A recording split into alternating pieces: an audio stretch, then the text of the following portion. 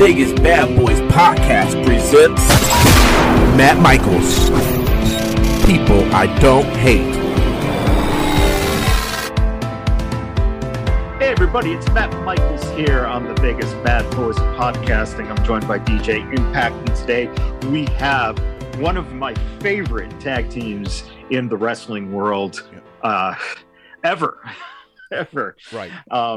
The most relatable tag team to those of us who grew up in the Midwest and know what it's like to pound some beers and have some good food. The Bouncers, Beer City Bruiser, Brian Bolanos. Guys, thank you guys so much for doing this, especially with the pay-per-view, the Best in the World pay-per-view, coming right up here on Sunday. Finally, fans are back in the building. How are you guys anticipating this energy that you guys are going to experience on Sunday? Oh, man, it's going to be exciting. 18 months with no Ring of Honor fans, working the empty arena TV tapings, and now we get to have fans. And we found out, too, we're on the first hour. So yep, Brian and I are excited. We might not see eye to fans right now, but we're still excited to hear them come and boo us. Yeah, it's funny. It's funny. I think normally you think of pro wrestling, it's like you want to close the show, because you want to be the main event. But for this one coming back, and I've been telling Bruiser for a while now, that first one back, I'm totally cool if we're the first ones out through the curtain, because I think the energy is going to be wild. I think the place is going to be rocking, and I'm pretty excited for the first time in a long time for the Bouncers to really let the fans in Baltimore know what we think of them. Yeah. Yeah, I mean that's true. In fact, you guys are wrestling PCO and Danhausen, and what's really just kind of mind-boggling to me is, so back in March of 2020, ROH was coming into town. Literally, that weekend was going to be the big show at Sam's Town. Yep. We had PCO in for we were doing a live show at Boulder Station, and that was on, I think, a Wednesday. On Thursday, I went with him. I took him to the gym, and we were working out. And I start walking over to him, and he's sitting there, and he's looking at his phone. And I think he just got off the phone. And he looks at me, and he goes, "Oh, the shit just hit the fan." Oh no! Like, the whole thing's been canceled. Now that we're scrambling to get a flight back to Canada, and I'm like, "Holy shit!" So it was like I literally was with him. The last person I hung out with before everything shut down was PCO, and it was so disappointing to see that you guys weren't getting the chance to wrestle, because you guys have, to me, one of my favorite, not only gimmicks, but the entrance is just so much fun.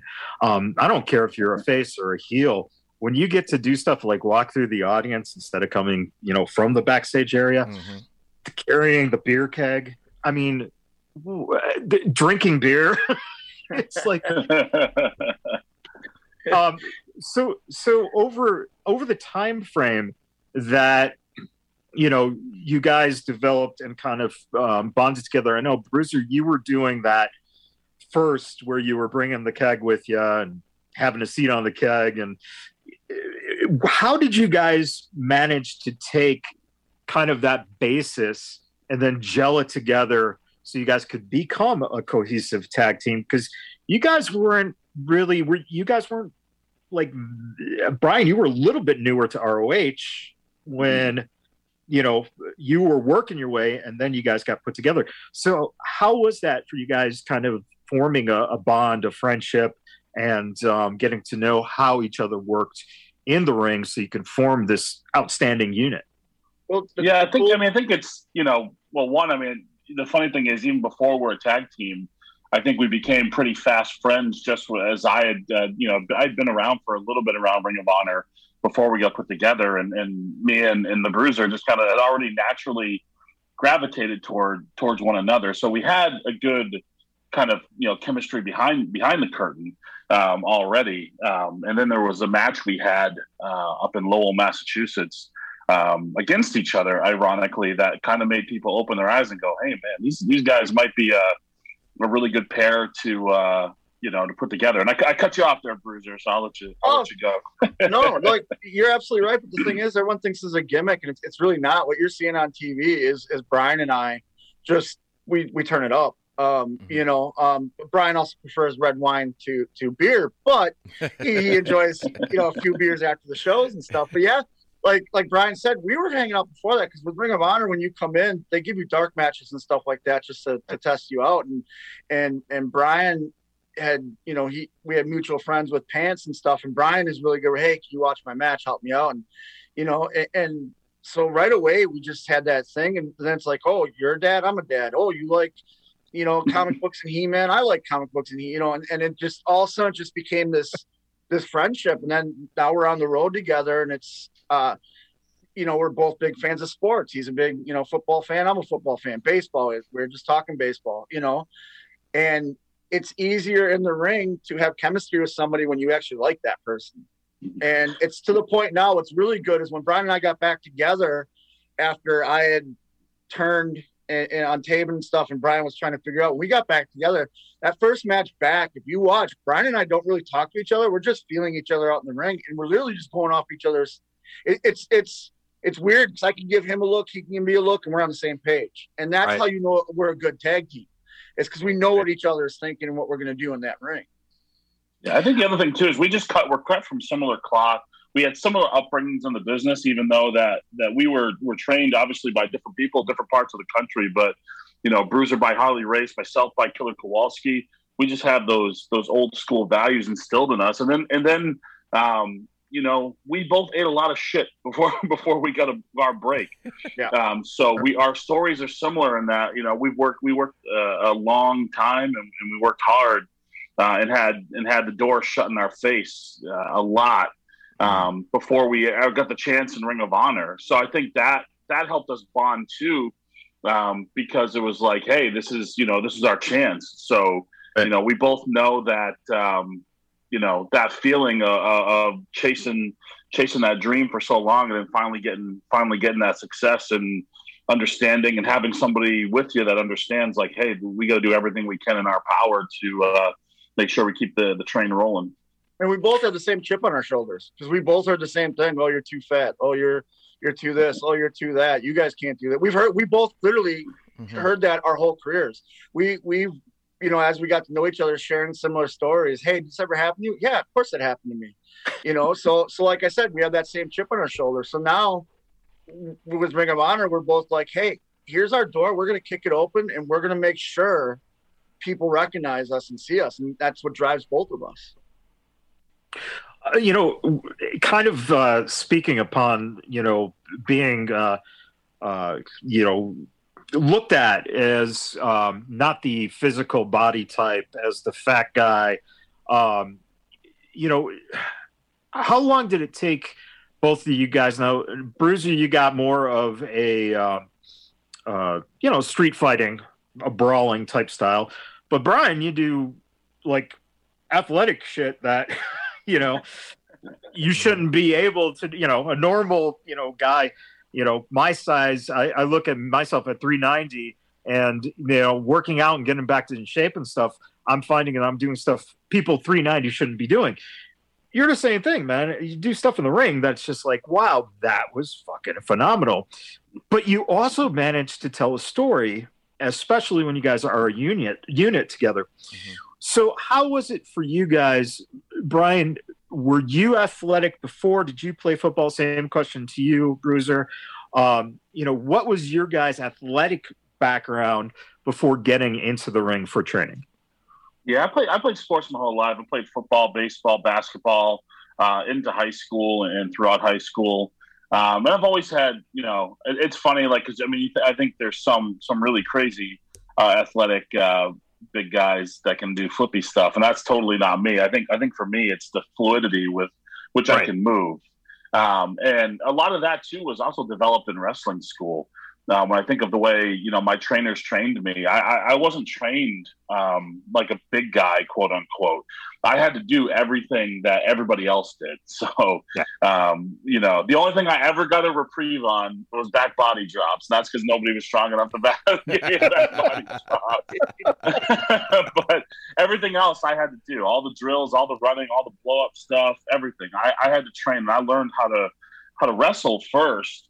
And then, 6-8 months in, as I'm getting ready to start getting out and working shows, that's when they had some bigger people come in and work with me, on how to use my size in the ring. But I think a lot of it was just really built upon, you have to learn just like everybody else learns. So you don't get a free pass. You don't get to not do this or that just because of your size. I think that, along with just kind of, what I was blessed and born with on the athleticism side, has gotten me to this point and allows me to do some of the things I'm able to do.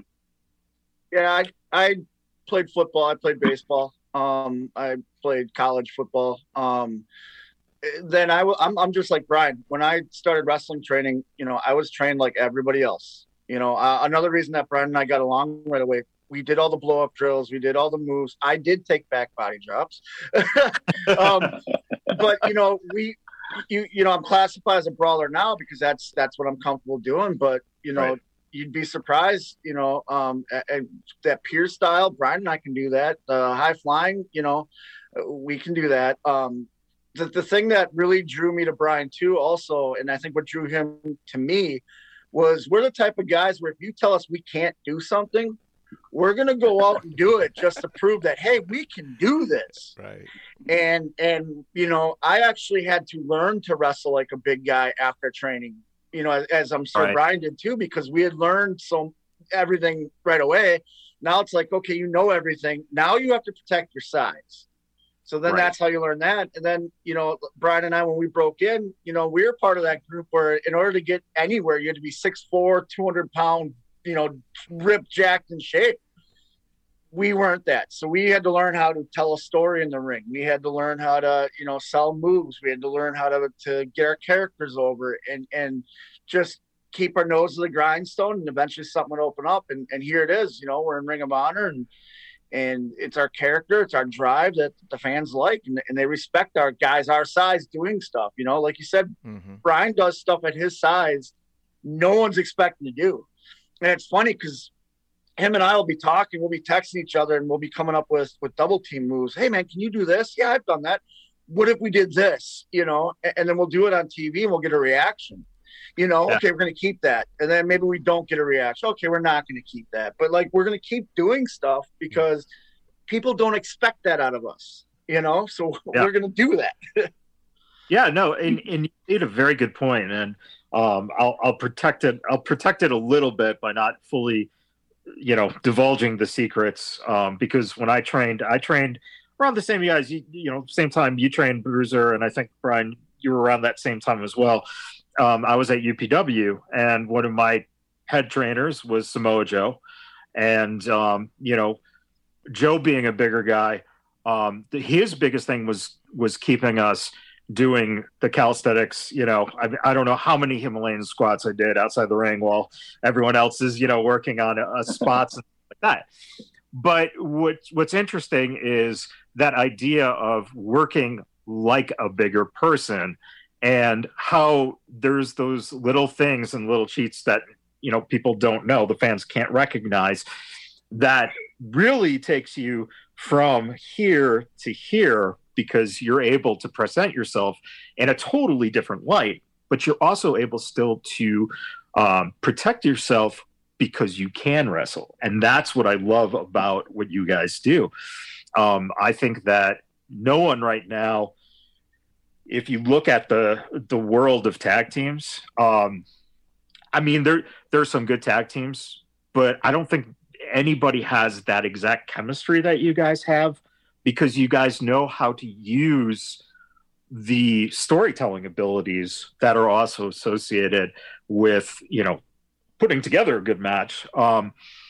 When you look at what you've been able to achieve, and you look at that idea where people tell you, oh, you can't do this, you can't do that, what has been the biggest driving factor? Is it trying to make a mark on the business, trying to make a name for yourselves, or is it because you love it and you just go out there and you have the fun that, hey man, if we're going to do this and this is our career and we're together, we're going to have a good time, and people be damned, we're going to do what we do.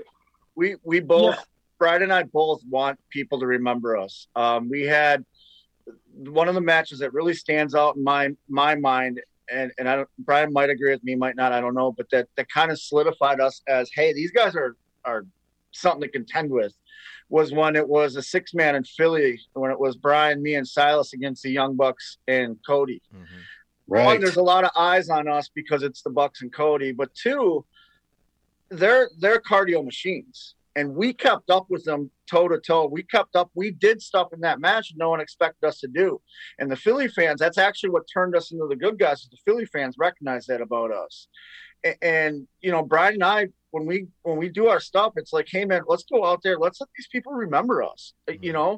We've heard no our whole careers. We finally heard a yes. We're not going to waste that. Yeah.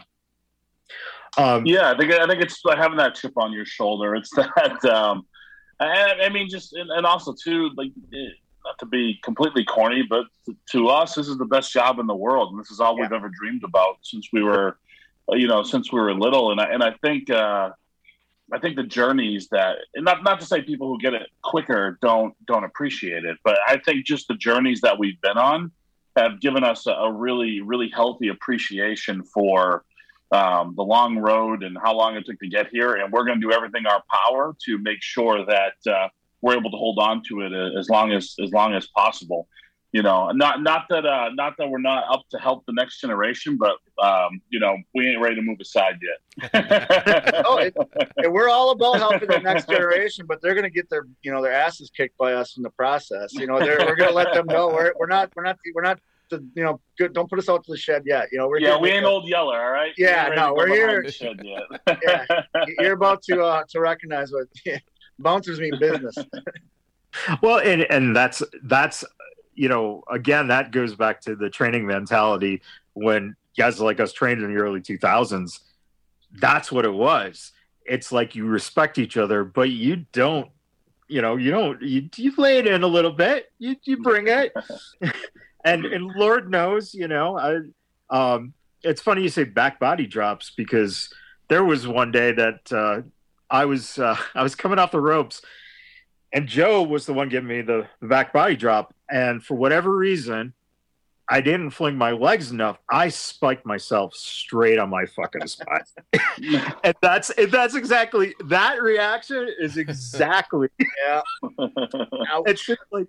Yeah, you just start, but everyone was like concerned for like a split second, and then everyone's just kind of laughing, and you're just going, "Oh fuck yeah, I fucking gave myself a stinger. I'm a dumbass."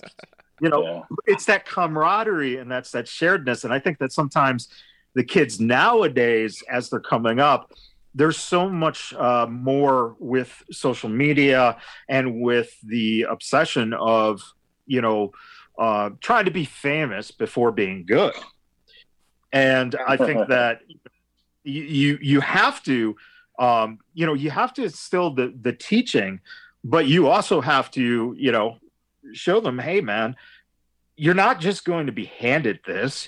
You got to work at it, man, because that's what it is. It's a job. It's fun, but it's a job. Oh, this is the greatest job in the world. Brian said it. We get paid to travel the world, drink beer, and punch people. And not only that, but I can do it with my best friend. All the I can tell you how many long weekends or long weeks Brian and I have had, and we spent more time with each other before the pandemic than our own families, and we were both having a blast. Ever since we were little kids is what we've been thinking of. And today's generation, I think you said it right. They want to be famous before they learn. And again, not to say that it's our journey is what put that chip on our shoulder, but like you can tell our generation from a different generation. Brian and I have said that before. We sat in the locker room, like, okay, you can tell the guys that we broke in with compared to these younger guys. Not anything against the younger guys, but these younger guys, the way they act, and it's like, hey guys, you'll get it. Slow down, Yeah, I think I see. The thing I see with this new generation is they work incredibly hard. When I get out there and see stuff and the stuff I see on the internet is these guys are working. They're working hard, but I don't know how many of them are going to be around 15 years from now like we are. Because some of the abuse. I mean, I think the whole beautiful thing supposed to be about wrestling is it's the old school mentality of making your next shot, making sure you're available. What's the old saying in football? Your best ability is availability. Sure.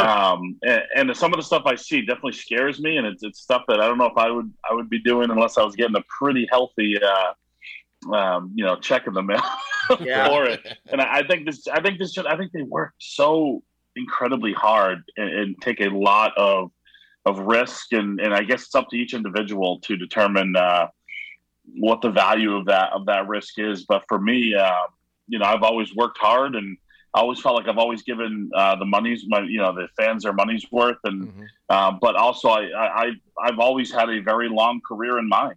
I've been doing this coming up in November. It'll be 20 years. And I haven't put a end date on when I'm going to be done, because I'll do this for as long as I'm physically capable, because at some point in my life, I'm going to be physically incapable of doing this. And I don't want to look back at that point in life and go, man, I wish I would have stuck around for, another year or two. I love this, and I've done it now for half my life. And I can't imagine not doing it. So, and we all face father time at some point, but man, I just, I think if I could give one piece of advice to that younger generation, just take care of your bodies, just take care of your body. So you have that, career longevity, because it's a great business. And that's the other good thing about tagging with a guy like Brian, is that, when we're beat up, we know we're both beat up, but we push each other, motivate each other, but we do it in a safe way, because we both have that same mindset, like, we're not done yet. We got to make this next shot. Hey, can you make this next shot? Yeah. Tonight, can we do this? Because this hurts. Yeah, I got you, because like you said, you got to make that next shot, and the younger generation, they're all about the gifts and the memes and all that. It's like, guys, that's great. But, what are you going to do 10 years from now?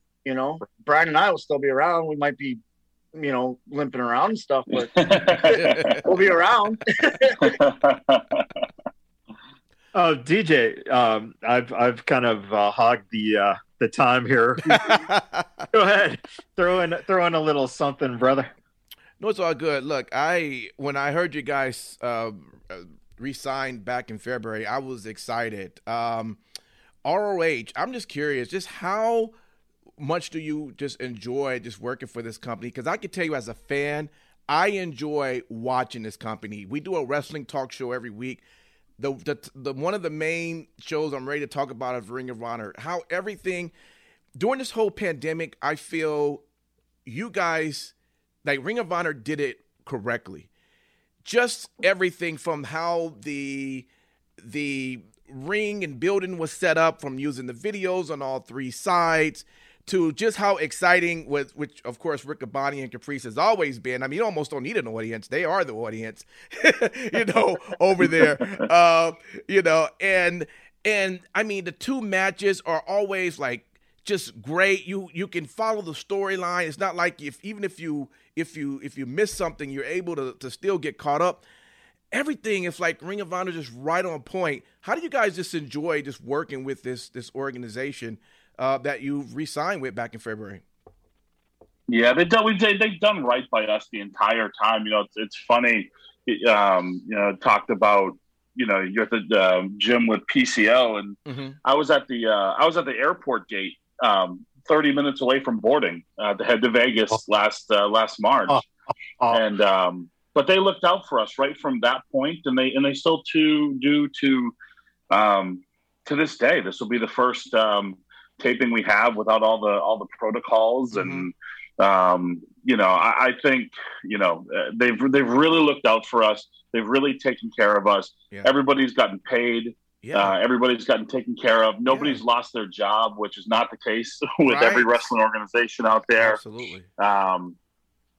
So I think you couldn't ask for more. You couldn't ask for a better company to work for. Mm-hmm. They have cared about and prioritized us from day one of this pandemic. Mm-hmm. And I'm grateful because they looked out for us, they looked out for our families. Mm-hmm. And at the same time, even though we weren't running shows, none of us lost a dime. And that says something, man. Today's day and age where companies are just about the bottom line. It's all about the bottom line for a lot of companies. Ring of Honor made sure we were taken care of and our families were taken care of and that everybody got paid. And again, that says so much about the values of the company, and the company behind it too, Ring of Honor and Sinclair. I think it just says a lot about both companies and, their values. Yeah.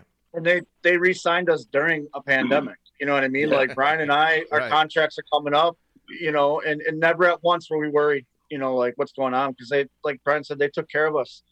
They would do weekly check-ins on us for mental health. They would do, we did these town halls where they just check on everybody on the roster. They'd have everybody in the roster check in and then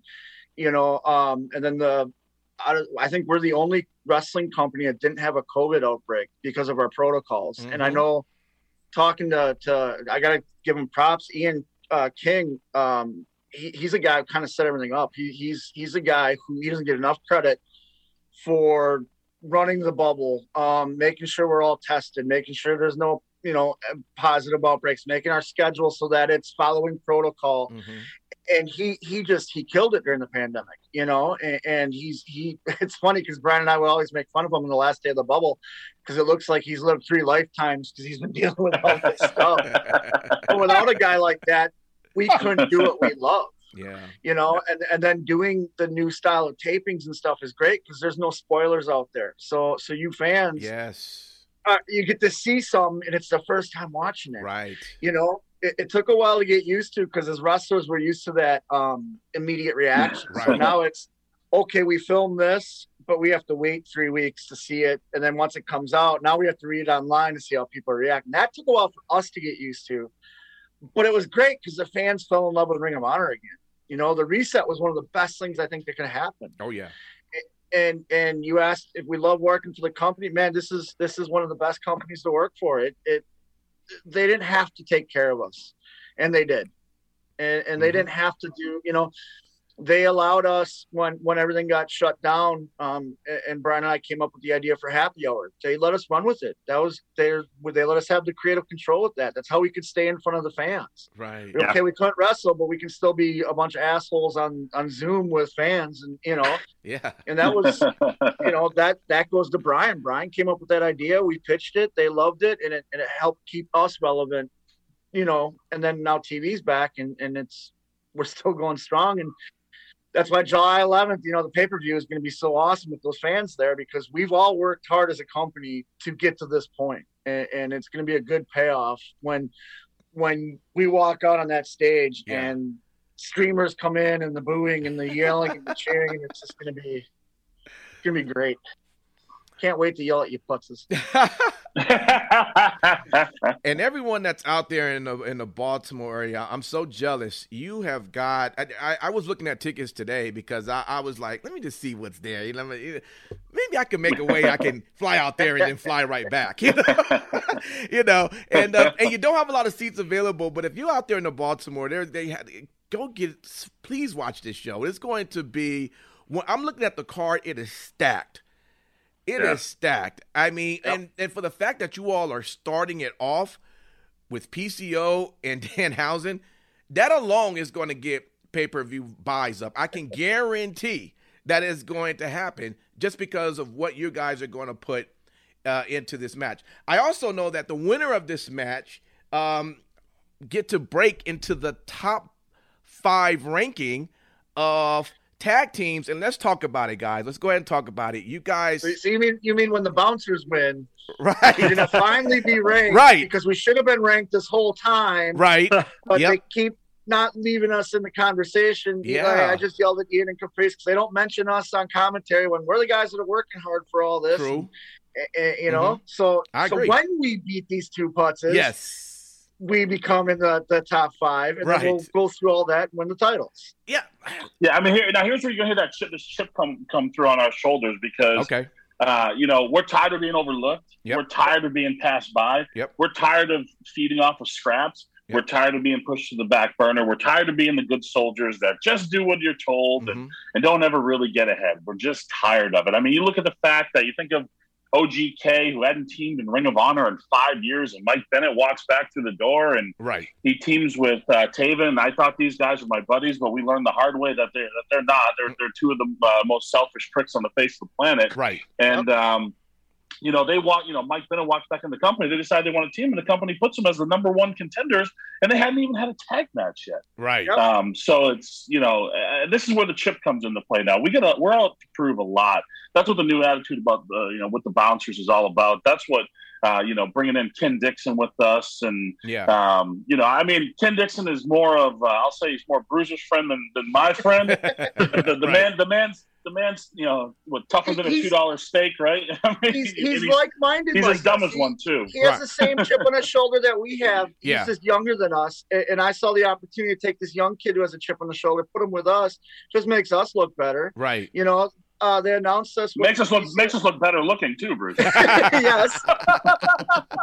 And now we're with PCO and Danhausen. With okay, good, yeah, you got PCO who's got all these followers because he's insane, and Danhausen paints his face and speaks in tongues, and everybody loves him. So again, they want to put the bounces with this team to make this team look relevant. Well, we're not going to make them look relevant. We're going to beat them up. We're going to win, and we're going to move into the tag team rankings. Right. And then with Ken Dixon, we're going to move into the 6-man thing, and we're going to go after STP, and we're going to win those too. Right. So, Brian, now you understand why Bruiser had to just take that bottle and just put it to Taven's head. I mean, at the first, it was kind of hard to see, but now you get it, right? Yeah, I mean, for me, it was just, here's these guys. I've known Taven and Bennett for, really the majority of my career, especially Bennett. Right. I've known him, for 18 years now. And here I thought that, these guys are my friends, look out for my best interests. And really, they were just selfish. They were just, it took me a minute to see what Bruiser was talking about. But then, when I see the actions, when I see myself being used as a pawn in their sick game, I ain't a fan of Vincent, but maybe he ain't so crazy with some of the stuff he's saying about these guys. You know what I mean? And I've seen it firsthand. These guys have been there this entire time. Did they ever reach out to me? Did they ever try to get me into Ring of Honor? Did they ever try to get me an opportunity? No, they didn't. Of course not. They didn't do that. I got my foot in the door, and then when I got there, the Bruiser is the one who helped me get this far. So, absolutely. Yeah. Do I see what his point was now? Yeah, and I'm sorry that I didn't see it sooner. Yeah. But sometimes, you get clouded and you romanticize friendships that really aren't there, And let me ask you guys this now. Now that Brian is on the same page as me, and he's, friends are friends, but money is money, and money pays bills. Absolutely. You know what I mean? And now that we're on the same page, honestly, who can stop us when we don't care about anybody else but each other? Before it was all about having fun, drinking beers, making sure we're having a good time, and getting overlooked. Like Brian said, we're always the good soldiers. When there was we always go back to this time when we did trivia with Ring of Honor. It was a tag team trivia. We weren't even supposed to be in on it. An hour before they go live, someone doesn't show up. They call us. We're there to do it. We're the good soldiers. But yet, when it comes to these rankings, have we been ranked? Right. And like I said, now that Brian's on the same page with me, now that Ken Dixon's crazy ass is with us, who can stop us? Who? I agree. Go ahead, DJ. No, I was about to just say, and just putting PCO and Danhausen together, which they have no chemistry as long as you guys have been together. It's just, yes, it's exciting because, like you say, you got one that's kind of on the crazy tip, and the other one who does paint his face, but that's not what was going to get the 3 count here. It's going to be what that team, that connection that you guys have had for a long time. That's going to do that. And that's why I'm pulling for you guys and know that you're going to pull this off to win this match to kick off the show. Absolutely. Look, you got one guy, Danhausen. He panders to celebrities. He's pandering to The Rock and to Conan O'Brien, and he's on Renee Paquette's podcast. He's pandering to all these people. Right. And then, come Sunday night, I think I think the goal is, Bruiser, right? We're going to beat PCO so bad he's going to think he's Jean-Pierre Lafitte again. You know what I mean? That's absolutely right. That's absolutely right. And you mentioned Dan. So Danhausen's talking about all these celebrities, as well. Everyone forgets. I was on the Chris Jericho podcast before it was cool. I was on the Chris Jericho cruise before it was cool. I was rubbing elbows with celebrities too. But you know what? I don't have to paint my face and pander to people to get people to like me. That's right. Brian likes me. Ken likes me. My cold beer likes me. That's it. Even my own wife doesn't like me. My own wife and my daughter boo Brian and I because they always think, well, you're not going to win. And they know the winner gets the most money. Well, I'm done with that. Right. I like the change in attitude. I'm with it. I'm telling you, I'm with it. Even if you weren't, it doesn't matter. It really doesn't. You can tell us you don't like the attitude. We'd be like, okay, cool. Because when we get off this call, it doesn't matter. We're still going to kick the crap out of PCO and Danhausen. I get it. I see that coming. Matt Michaels. I just, in thinking of possible down the line meetings, you guys in a 6-man with Shane Taylor and his group could be one of the greatest 6 feuds in the history of wrestling. I mean, Shane Taylor and Moses especially, like those two like to run their damn mouth. Yeah, Shane is a badass. All right, let's not mince words. Let's not be.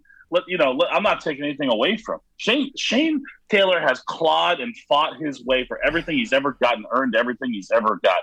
But one thing that gets Shane by is that people get intimidated by him because they know how tough he is. They know how hard he hits, but we don't get intimidated, man. Like we don't shake in our boots because every time, if you're Shane Taylor, you think you're big and bad and tough, which he is, but around the corner lurking is somebody who's bigger, badder, and tougher, and that's the Bouncers. Man, if you go back in Ring of Honor history, I've wrestled Shane Taylor twice. I've won once. He's won once.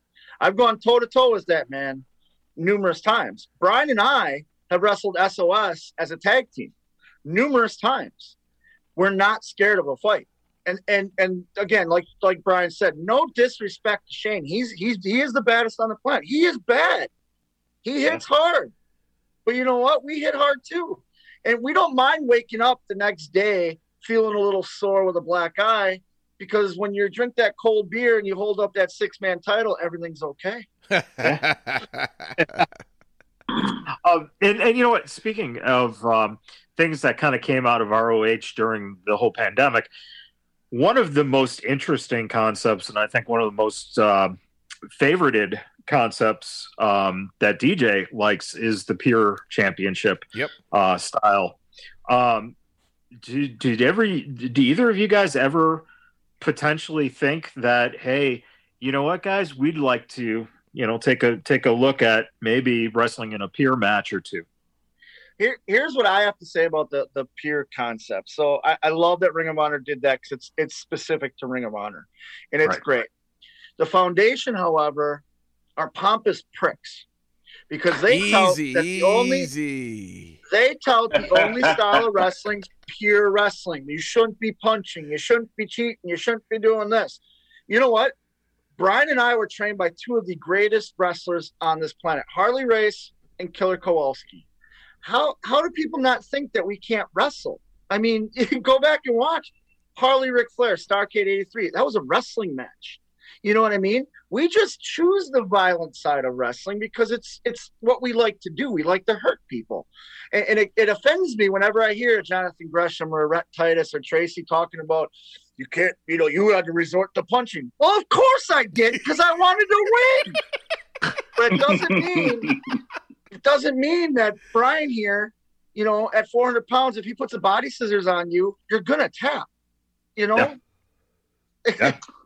Yeah, I mean, the way I look at it is those guys better hope that the Bouncers don't get that itch because if we decide to scratch it, there's going to be a whole lot of people in that Pure division that are going to be real disappointed when all of a sudden, the rankings 1 and 2 are the Beer City Bruiser and Brian Malonis. Well, it'd just be fabulous to see you guys just collect the tag titles, the 6-man titles, the pure championship, grab the TV title. While you're we don't set limits on ourselves. We don't set caps on ourselves. I mean, Bruiser said it. We're here to make a name for ourselves. You know, at the end of the day, it's you think of all the history in Ring of Honor. You think about the legacies in Ring of Honor, and we just want to etch our name right there with everybody else. And you know, I think it's a situation too where people, you know, might look at like classifications of this guy's on this level, this guy's on this level. But I can tell you right now, without doubt, me and the Beer City Bruiser believe we are two of the best professional wrestlers on the planet. We believe we are one of the best tag teams on the planet, and we dare any man, any faction, any team, anybody try to stop us, try to prove us wrong. And the other thing I want to bring up to the pure wrestling was great because during the pandemic, it brought all the eyes back to Ring of Honor. It brought a lot of new eyes to help with the reset. Ken Dixon, who recently just joined us, was trained at the ROH dojo by Jonathan Gresham, who, if I do believe, is the current pure champion, correct? That is correct. So if there was any questions of us in the pure, we could ask him, hey, man, what did you see during training? What are Gresham's weaknesses? What are Joe Keys or Dante, or, you know, Ken's got the inside scoop. You know, Brian and I just brush up a little bit. And like Brian said, any faction, any tag team, any 6-man, anywhere in the world, we don't care where it is. But Gresham is 10-0 and has taken down some of the best, man. I don't know if I know what y'all saying, but I don't know if I can ride with y'all on this one, man. He's a tough one. Has Gresham ever faced a 300-plus pounder? A 400-plus pounder? He hasn't. He hasn't. Who, by the way, can wrestle. We have that ability. Yeah. Okay. All right. Okay. And like I said, we're not against. We'll wrestle him. We don't get intimidated. Brian said it. We don't get intimidated. Yeah. You know, we're talking about Shane Taylor.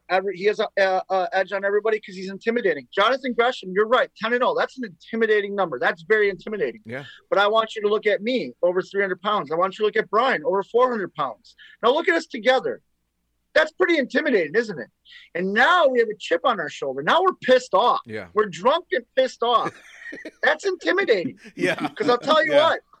Gresham be 10-0 in a peer division, but Brian and I, we're 24-0 whenever it comes to a case of beer. Hey, look, we keep saying it, but there's only been 2 people who ever intimidated me in this world. One was my father. The other was Walter Killer Kowalski. Neither one of them are here anymore. So, you know, there ain't nobody left to intimidate. There ain't nobody left to intimidate me. I can't be intimidated.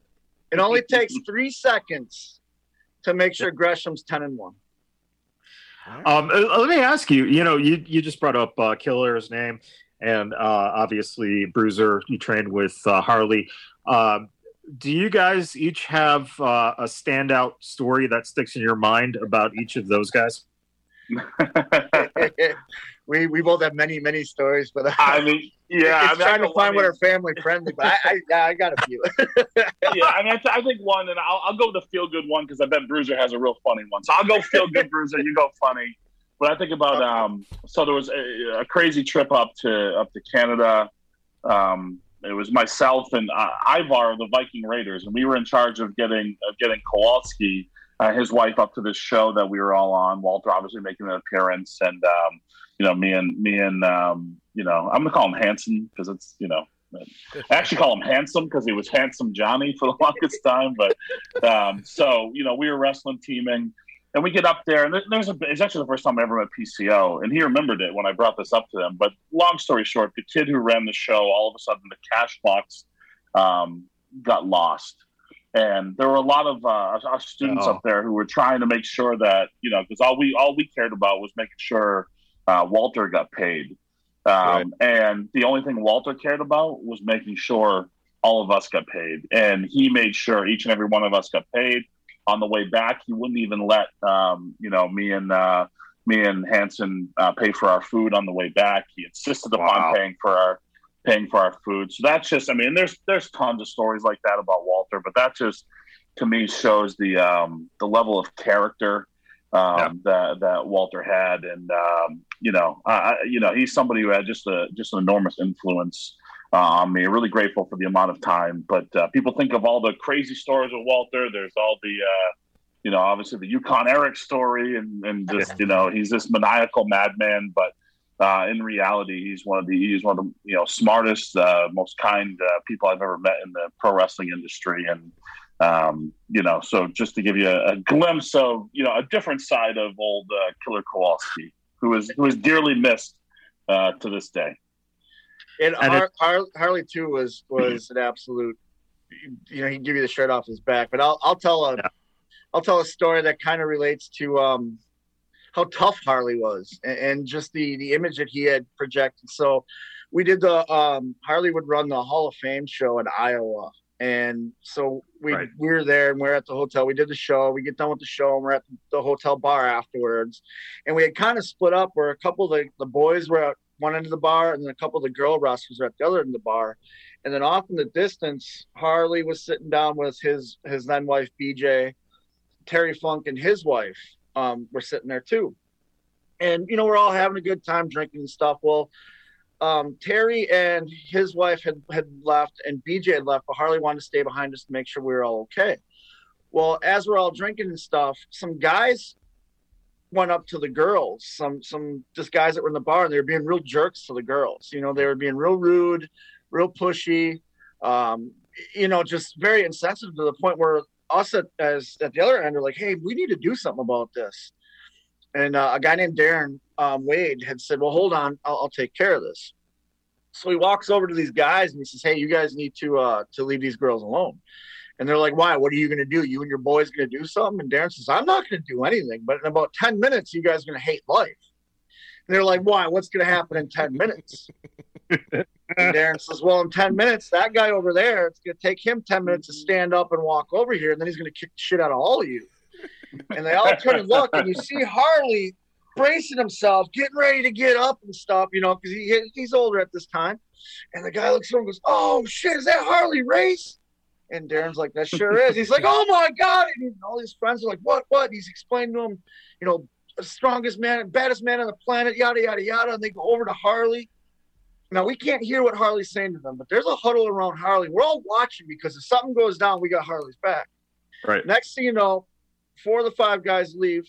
One guy walks over, and next thing you know, we got shots and beer in front of us. All of us. Every single wrestler in there, all the girl wrestlers, all got shots and beer.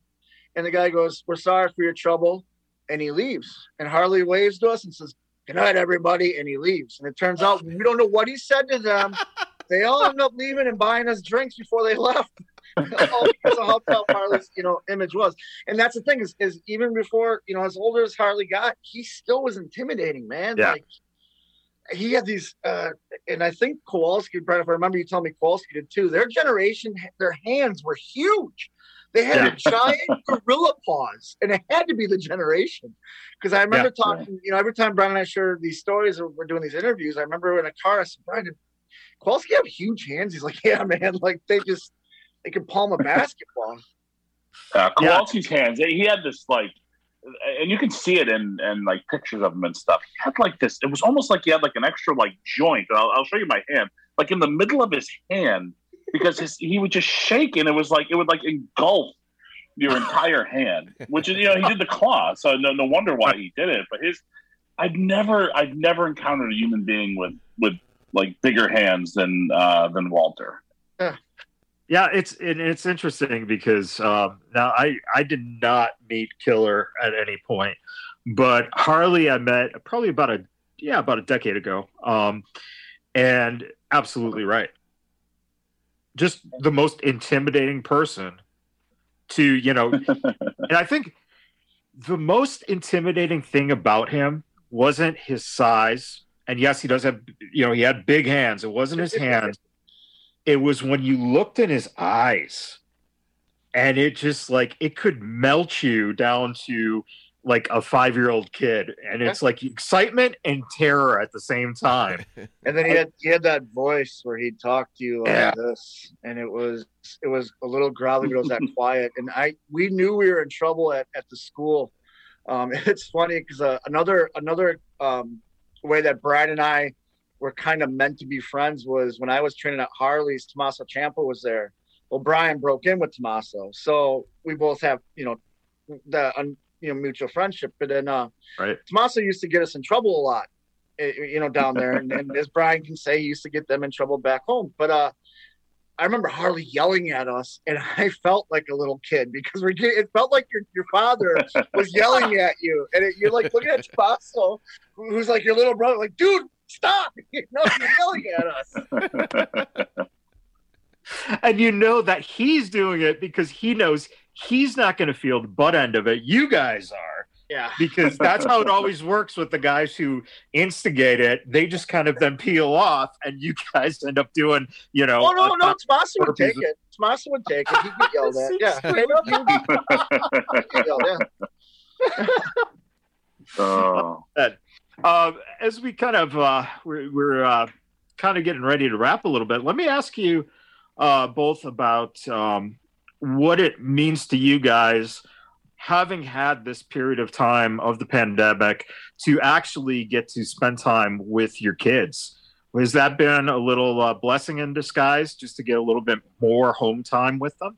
My wife comes down the days that I get on a plane. My wife will text Brian, and Brian can back me up on this. My wife will text Brian it's your turn. I think the one this past week was, I babysat enough. It's your turn to take them for custody. But no, on a serious note, it's great because my older daughter, I have 4 kids, and my oldest one, because I started early, she lives in Illinois, so talking to her through Zoom and stuff. And my son's in the military; he lives in Washington, serving our country, and talking to him. But my youngest now, she just graduated high school, so I got to get real close to her, and she's getting ready to go to Arizona State and stuff. So it was fun doing that. And wait, Bruiser, you're letting her go to Arizona State?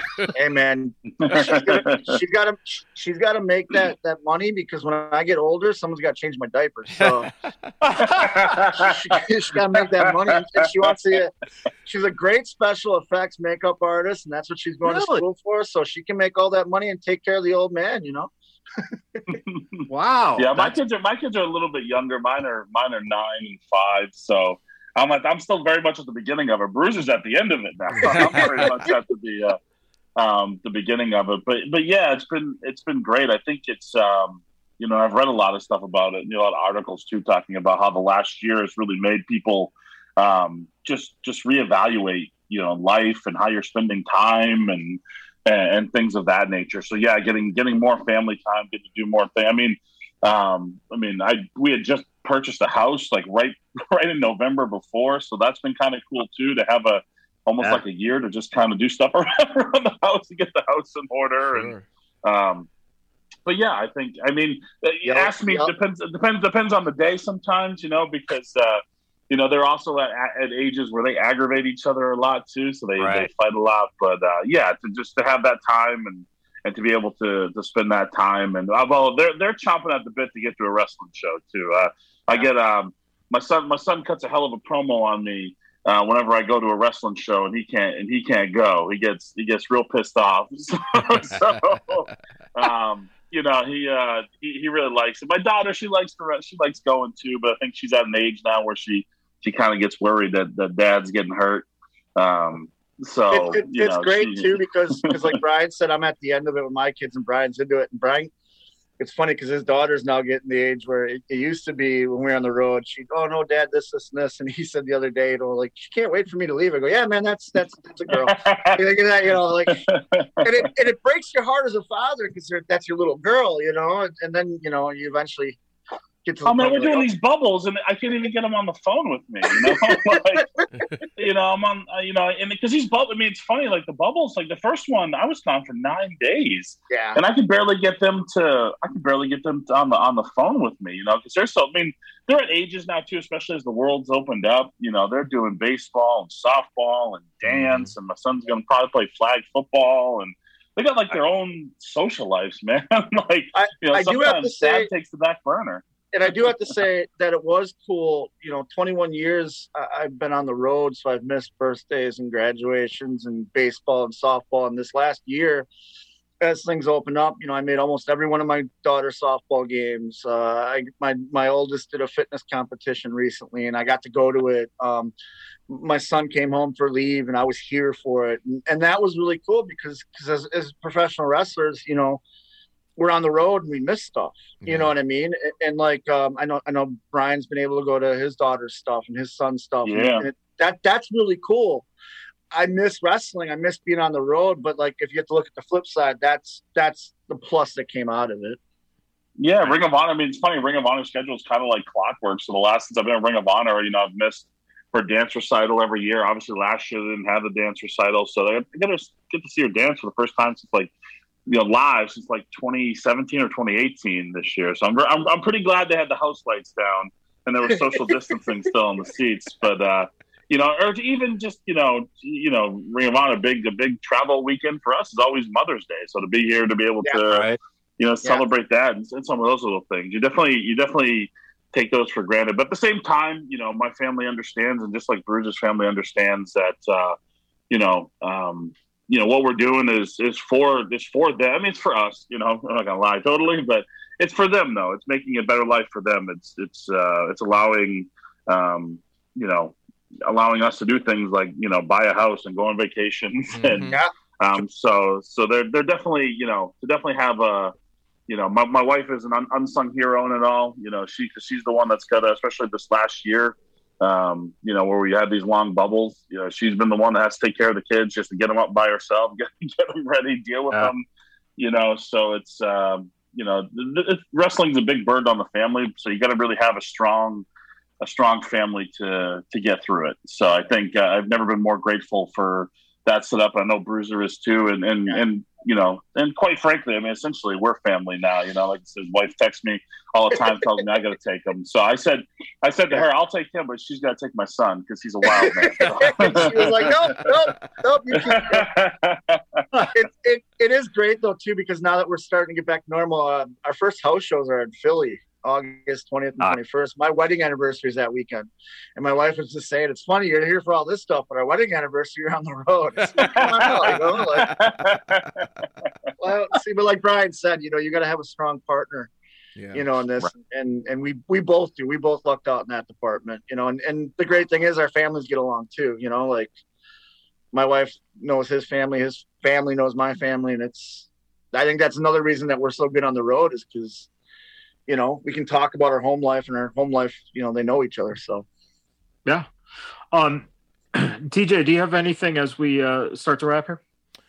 No, I'm all good, man. Again, I just want to let everybody know, again, the show is this Sunday, Best in the World. That's 4 p.m. Pacific, 7 p.m. Eastern time. Of course, the bouncer's going to be on that free hour, which would be 3 p.m. And if you have the Honor Club, you'll be able to see it there, or on multiple platforms, it'll be available. So, again, watch their match because it's definitely going to make you go ahead and order the rest of that pay-per-view, I guarantee. I'm excited to see you guys, and I thank you for doing the show, man. But I'm really pumped and hyped. Great to see fans back. Great to see just an awesome Ring of Honor pay-per-view, man. I'm excited. Well, we're excited to perform. Brian and I have texted each other every single day. We keep each other accountable in the gym and stuff like that. But we also talk about how excited we are. We're dicks to fans right now, but we do truly want you guys there. Yeah. We want the fans there. We want you loud. We want you screaming. We want witnesses, damn it.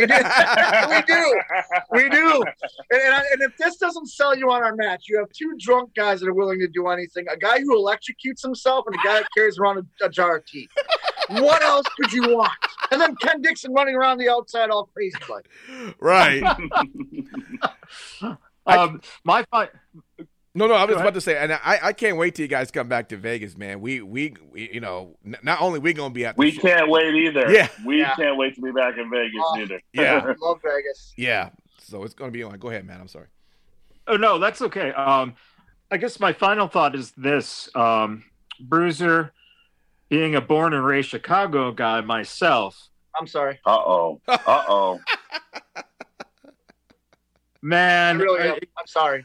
For those of you who don't follow baseball or don't know the massacre that just happened to my Cubs up in Milwaukee, Jesus. You like flying that L, didn't you? Give me your address. I'll send you that broom that you guys that we swept you with. I think as I have the Brewer game on the TV in the background, my wife's freaking out. I think we're 7 games ahead of you, right? Yeah, I mean. Oh no! You guys were, as of this morning, 8.5 up on us because. Oh, that's what. My bad. 8.5. Yeah. Hey, and I mean, I don't know if you're a basketball fan. The Bucks are in the finals too, right? That they are. Yeah. See now the thing is that honestly, I always had an affinity for the Bucks. I grew up. The first basketball I remember was Magic and Bird, right? So the Lakers, even though I was in Chicago, the Lakers were my first team and by far my favorite team. And then my team. That's Brian's team. I'm a Lakers fan. Oh, and I'll tell you, Brian, have you ever met Magic? I have not. I would. That would be. We talked about intimidating. I might be slightly intimidated by meeting Magic Johnson. Funniest thing about Magic, you would think that, right? Because it's like you're nervous like a kid. All he does is look, and as soon as he smiles, it's like you're just like, oh my god! All right, hey, what do you? You're paying attention. Oh my god! Yeah, it is. It is like he makes you so comfortable. But I got to say, the Bucks. One of the things I liked, I was a big Jordan fan, but one of the things I liked about the Bucks is right around that time when I was somewhere around 8th grade, 7th, 8th grade, playing basketball. We would travel up to go see the Bucks play because it was a lot easier getting a ticket to watch the Bucks play than trying to get a ticket in Chicago. Jackson, getting a Bears ticket now. Oh yeah. Well, hey, Josh Fields might turn things around for us, but you've been saying that for years. I know. Before Cutler. But I can do this all day. Yeah, I know. And when you have to, when you're like, you got to go. If you never saw Walter Payton play, you don't understand how good the Bears were for a season. Yeah. For a season. For a season. For a season. Yep. But no, I got enthralled. The Bucks. Jack Sikma was one of my favorite all-time players because he was one of those on that verge of those big, goofy white guys who actually could play basketball. And it gave you hope as a kid playing like, oh, I don't have to be flashy like a Magic or a Jordan. All I have to do is be right by the basket, grab a rebound, and put it back in. Awesome. And you just described my entire basketball career from elementary school through high school. Right. Exactly. And the funniest thing, too, is that the way we grew up, right, especially if you were playing on the playground with your other guys who were on your team or your friends, man, I never threw so many elbows after I got the ball. Clear out the space. You can't do that shit today. It's like, it pisses me off. It's like, man, because I'll tell you how good I was at basketball. I'll give you a quick story. This is how good I was at basketball. I was in 7th grade. I was like the 12th man on the bench.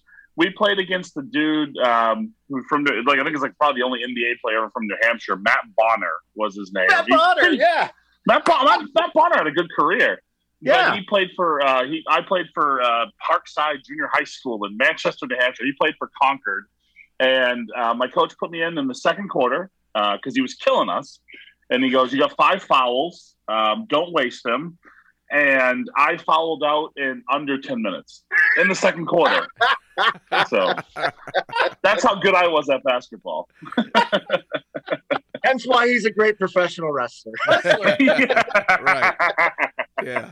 Oh, my God. Well, we could talk all day, but of course it is getting later by you guys. So want to make sure we let you guys go.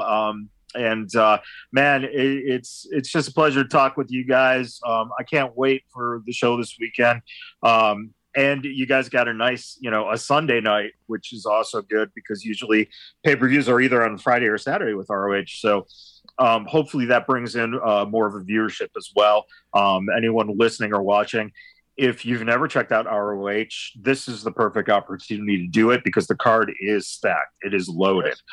And we didn't even mention like the World Championship match between Rush and Bandito. Yeah, match is going to be insane. Was, that match is going to be nuts. Yeah, it's funny. I when Bandito won and now it's Bandito and Rush, I literally just said, hey, somebody should just tell Gravity to take a break.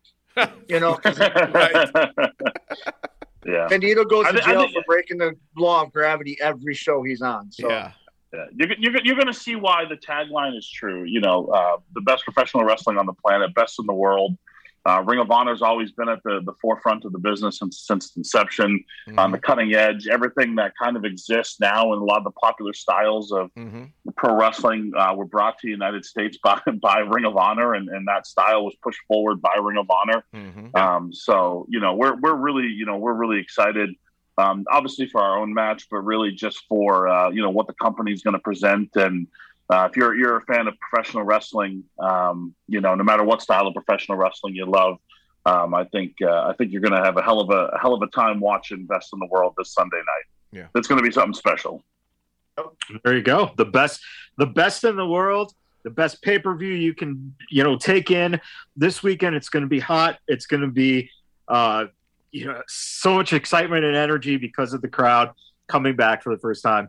And then, of course, when you guys get done, you head out and go grab a little meal at Joe's there. And, you know, what else can you ask for? Yeah. We're going to consume lots of adult beverages after Best in the World. So as you should. That's before the match. Yeah. We're on early. We could just, after our match, we just get to sit back with the rest of y'all and watch the best wrestling pay-per-view you're going to watch this year. So. Right, yeah.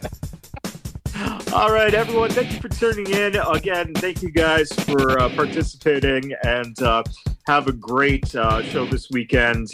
Can't wait to see what you guys do with PCO and tables. I'm assuming that just seems natural. And thank you guys for tuning in and listening and watching, and we'll see you next time.